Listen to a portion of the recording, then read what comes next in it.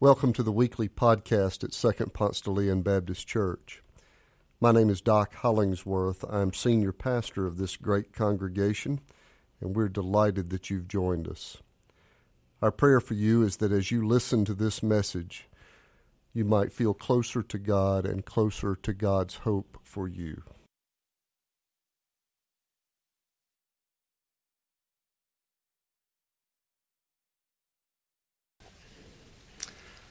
And now we hear the lesson from Luke's Gospel, chapter 11, the first 13 verses.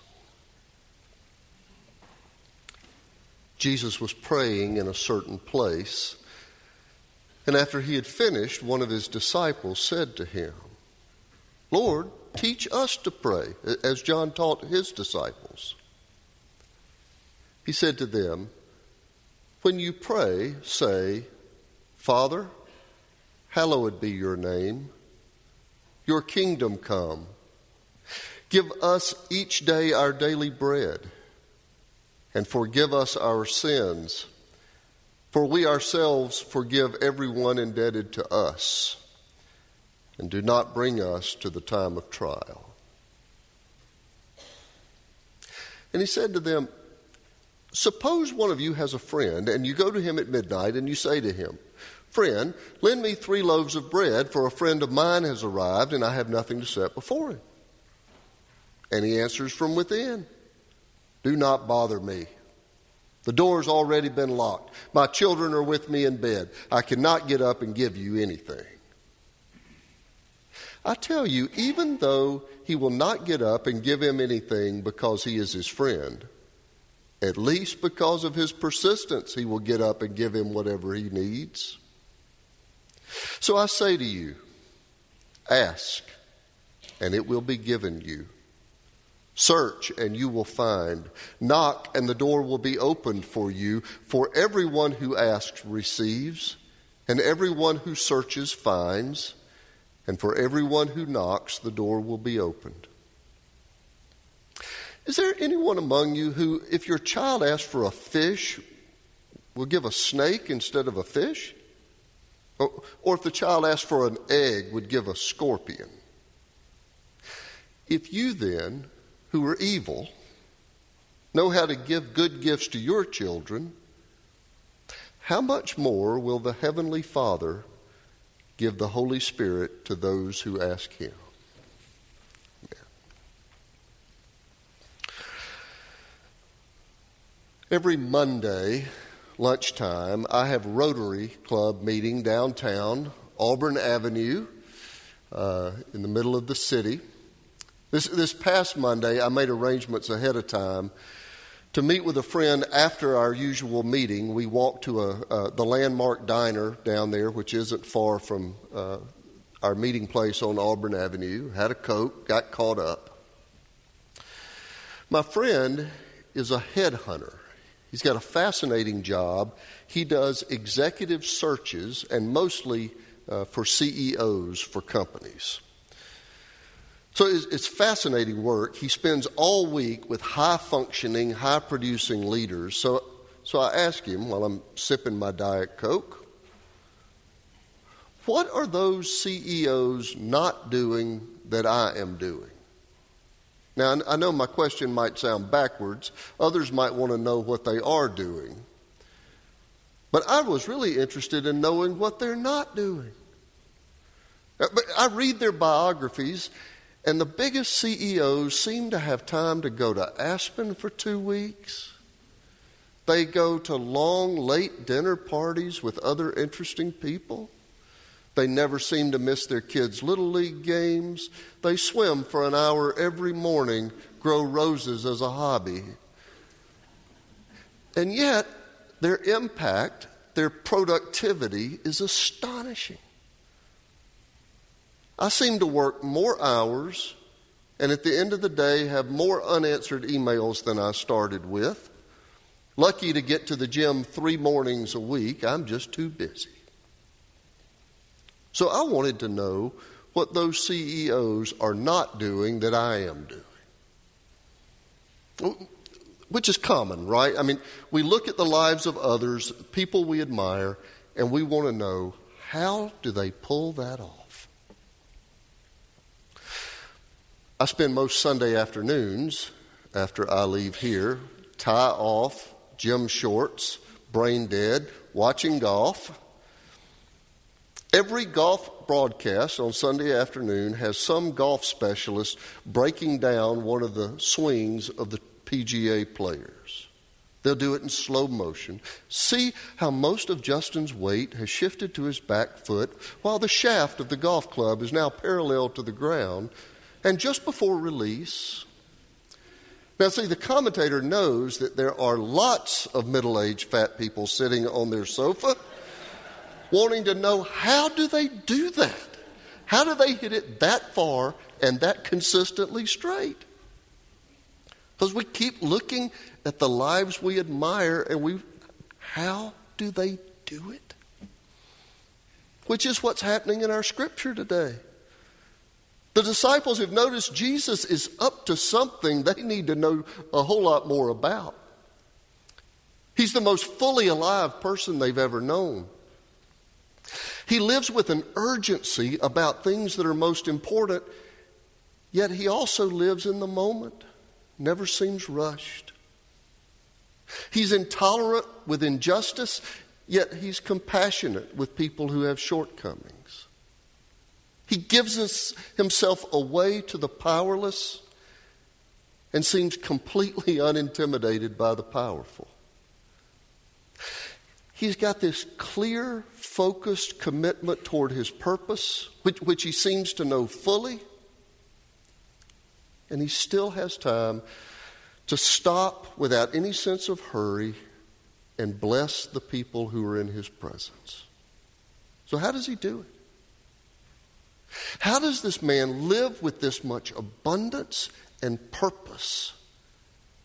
And they look at the life they admire and want to know how. And they've noticed that Jesus has a habit, a solitary practice that's not a part of their lives, at least not at this level. Jesus steals away to pray. And he does it often. I mean, really often. Just in Luke's gospel, Jesus receives the Spirit while praying. He prays before the call of the disciples. He prays before his faithful decision to go to Jerusalem. He prays before the transfiguration. He prays before he goes to the Mount of Olives. Jesus dies praying. Jesus does some praying in Luke. It's everywhere. He would even stop healing people to go pray. Listen to this verse from Luke chapter 5. But now, more than ever, the word about Jesus spread abroad. Many crowds would gather to hear him and to be cured of their diseases. But he would withdraw to deserted places and pray. So what is he doing that we're not doing? When Jesus steals away by himself to pray, how does he pray? So on this occasion, Jesus has just returned from one of those seasons away, a time away, praying alone. And one of the disciples asked him, Lord, teach us to pray. And Jesus answers, which is in fact pretty uncharacteristic of Jesus, right? I mean, he answers directly. He doesn't tell a riddle. He doesn't respond to a question with a question. He doesn't speak to them in parables saying. He just answers. By the way, this version in Luke you've already picked up is much shorter than the more familiar, more polished version that's found in Matthew's gospel. That's the one we repeat. We've repeated already in worship, and we repeat most often is the Matthew version. But this one in Luke, Jesus says, when you pray, say, Father, hallowed be your name. I think I could preach an entire sermon series just on the first line of this model prayer. beginning with intimacy and awe, immanence and transcendence. Pray, Father, Abba, Daddy. May your name be revered, hallowed, sacred. I won't spend this much time on every line of this prayer, but I do want to bear down on the first word, Father. First, God is not male. We know that.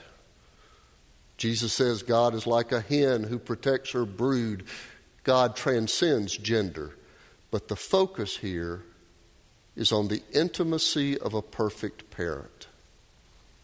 An image that conveys absolute trust. The Greek word here is familiar. The prayer begins by saying, if you think of God, think Daddy. There are lots of biblical images that make God seem distant or angry. At times, the biblical depiction of God can be that a God who needs to be placated or pleased, or a God who's keeping score. Some people's image of God is harshly judgmental. But Jesus says, think perfect Daddy. Jesus said, call God Father. The one who carries you, the one who knows you, the one who loves you, protects you. This image became particularly important for me when I was doing a chaplain internship at Emory and Eggleston and Crawford Long Hospital. A year and a half after I finished seminary, I spent time as a chaplain intern in those hospital systems. I know some of you have seen my completed diploma from that, signed by the hospital administrator, hospital president Dan Barker in 1988. It's in my office. But in the hospital, I would sit with families facing health fears that just seemed utterly hopeless. The machines would blink and ding, and the tubes would inhale and exhale. And Mama is 96 years old and 96 pounds, and the family would say, Chaplain, would you pray with us for Mama's healing?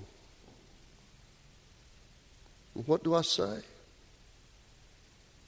Is it intellectually dishonest to pray, God, bring your healing grace to this 96-year-old woman who is full of cancer and has a bad heart and is being kept alive by this machine?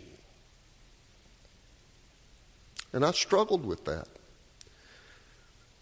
until I got up close to the first word of this prayer. Father. Because in the relationship with my dad, I was freely at liberty to ask for anything. Dad, can I have ice cream for supper? Can I have keys to the car? Can I have money for pizza? Can I have a new ball glove? Can I have a bigger allowance? Can I have a pony? I could ask anything. I knew I wasn't getting all I asked for. I knew that some of what I asked for was completely unreasonable, and that my dad was in no way bound to what I asked for. That he would make decisions from within his larger wisdom. But I was always free to ask. I could just trust the love and the wisdom and the relationship to ask any honest desire of my heart, but offer it up into his ultimate love for me. So I no longer worry about whether or not my prayers are reasonable. I just pray, Father, hallowed be your name. Daddy, you are the sacred, the holy, the divine one. I trust you fully with my brokenness. I will just act like a child and trust and lay it before you. Your kingdom come. It's the single biggest topic in the preaching of Jesus, the kingdom of God. God's big love project to reclaim the world, God's loving rule in the hearts of all people. the kingdom of God, he teaches us to pray. Jesus teaches us to pray and align and work for that vision to come true within us and to be instruments of that vision becoming true in the world. Give us each day our daily bread. Not a home on Habersham or a Tesla.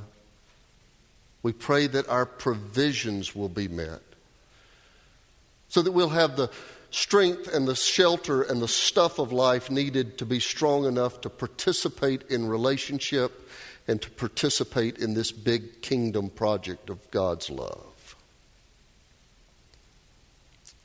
Forgive us our sins. Then Jesus adds, for we also forgive everyone who sins against us. Guilt and grudges are the thieves of joy.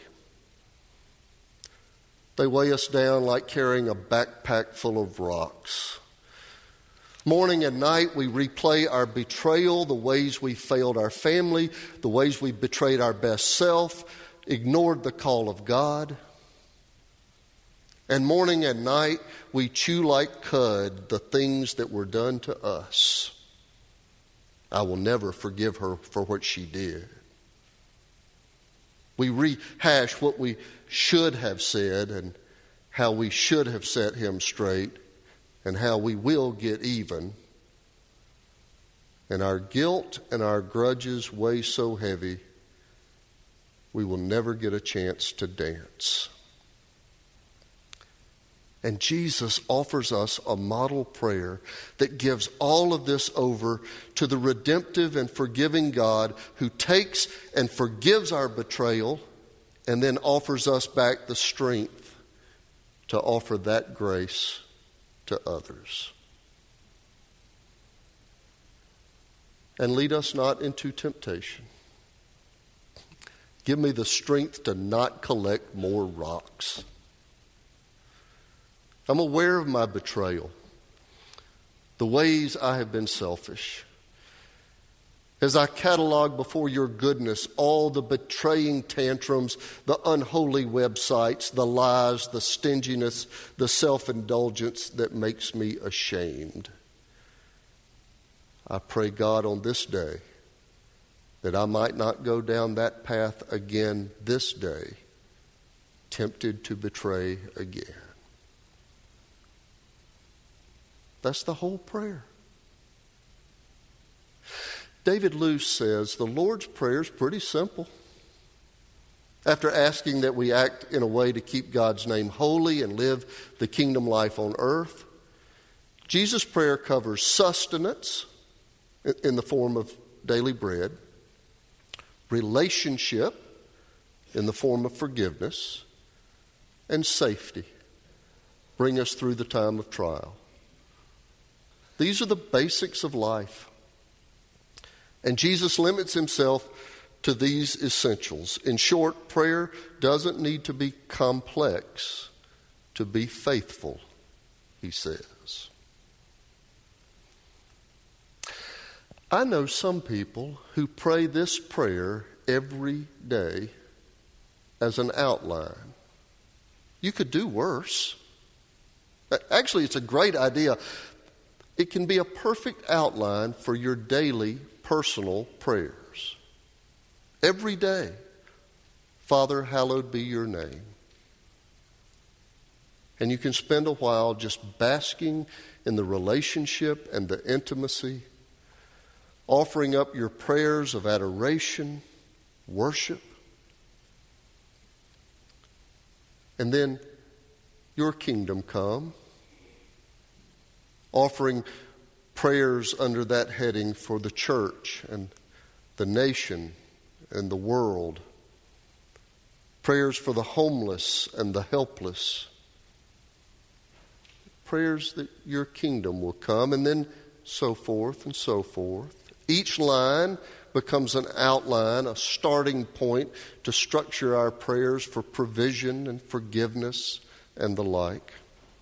Listen, not a bad idea at all. Or you could take the option that most people take and just live fast and not bothered by any of it. Right? I mean, that's what most people do. But it leads to such an unsatisfying life in shallow water. The disciples noticed that Jesus was living with a different sense of power and purpose, and that something about what animated his life was tied to the way he went away and prayed.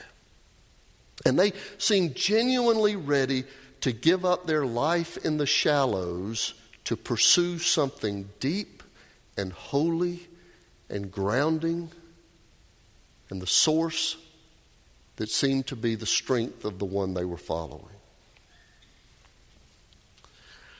I went to a funeral several years ago for a great Atlantan. It was at another church in town, and my friend Julie Pennington Russell preached that funeral that day. I admired this man greatly, and she did such a great job of eulogizing him, and she was contrasting his life, which was marked by prayer and kindness and purpose and relationship and meaning and focus and all of that, with the lives she saw most people living in Atlanta day by day. And she read this excerpt from a poem by Kenneth Fearing. It seemed to capture what we see too often being lived in Atlanta. And wow, he died as wow, he lived. Going whop to the office and bluey home to sleep. And biff got married and bam had children. And oof got fired. Zowie did he live and zowie did he die. As I said, you can just live fast and unbothered by it all. You can join the throngs of people who just live zowie, bam, bluey. Or you might have gotten to the place where the disciples were. You might have been looking at this life of Jesus long enough to wonder, what are the habits and practices that create such a big and generous life? How do I order my inner life in a way to create space where my spirit can find purpose and love and meaning? And the disciples were curious enough to ask, how does this man live with this much abundance and love? And we look at the lives of people we admire and want to know how. So they simply asked, Lord, teach us to pray. And the choice when you leave is yours. You can spend each day this week going whop to the office and bluey home to sleep. Or you can start a new practice that opens each morning with, Father, hallowed be your name. Your kingdom come, and begin to experience what it is that animates a full and generous and loving life. How you respond is up to you. But this church is a place where we nurture this kind of relationship with the living Lord. And it might also be time for you to join this church and say, I want to give my gifts into this place, be partner with you in what you are doing here, and locate my life here as a place to learn how to pray and be the disciple God has called me to be. Whatever your next faithful first step is, may you have the grace to say yes to it as we stand and sing.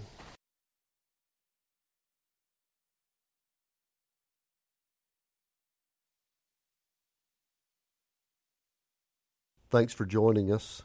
If you live in the Atlanta area or visiting Atlanta, come and worship with us in person on Sundays at 2nd Ponce de Leon Baptist Church.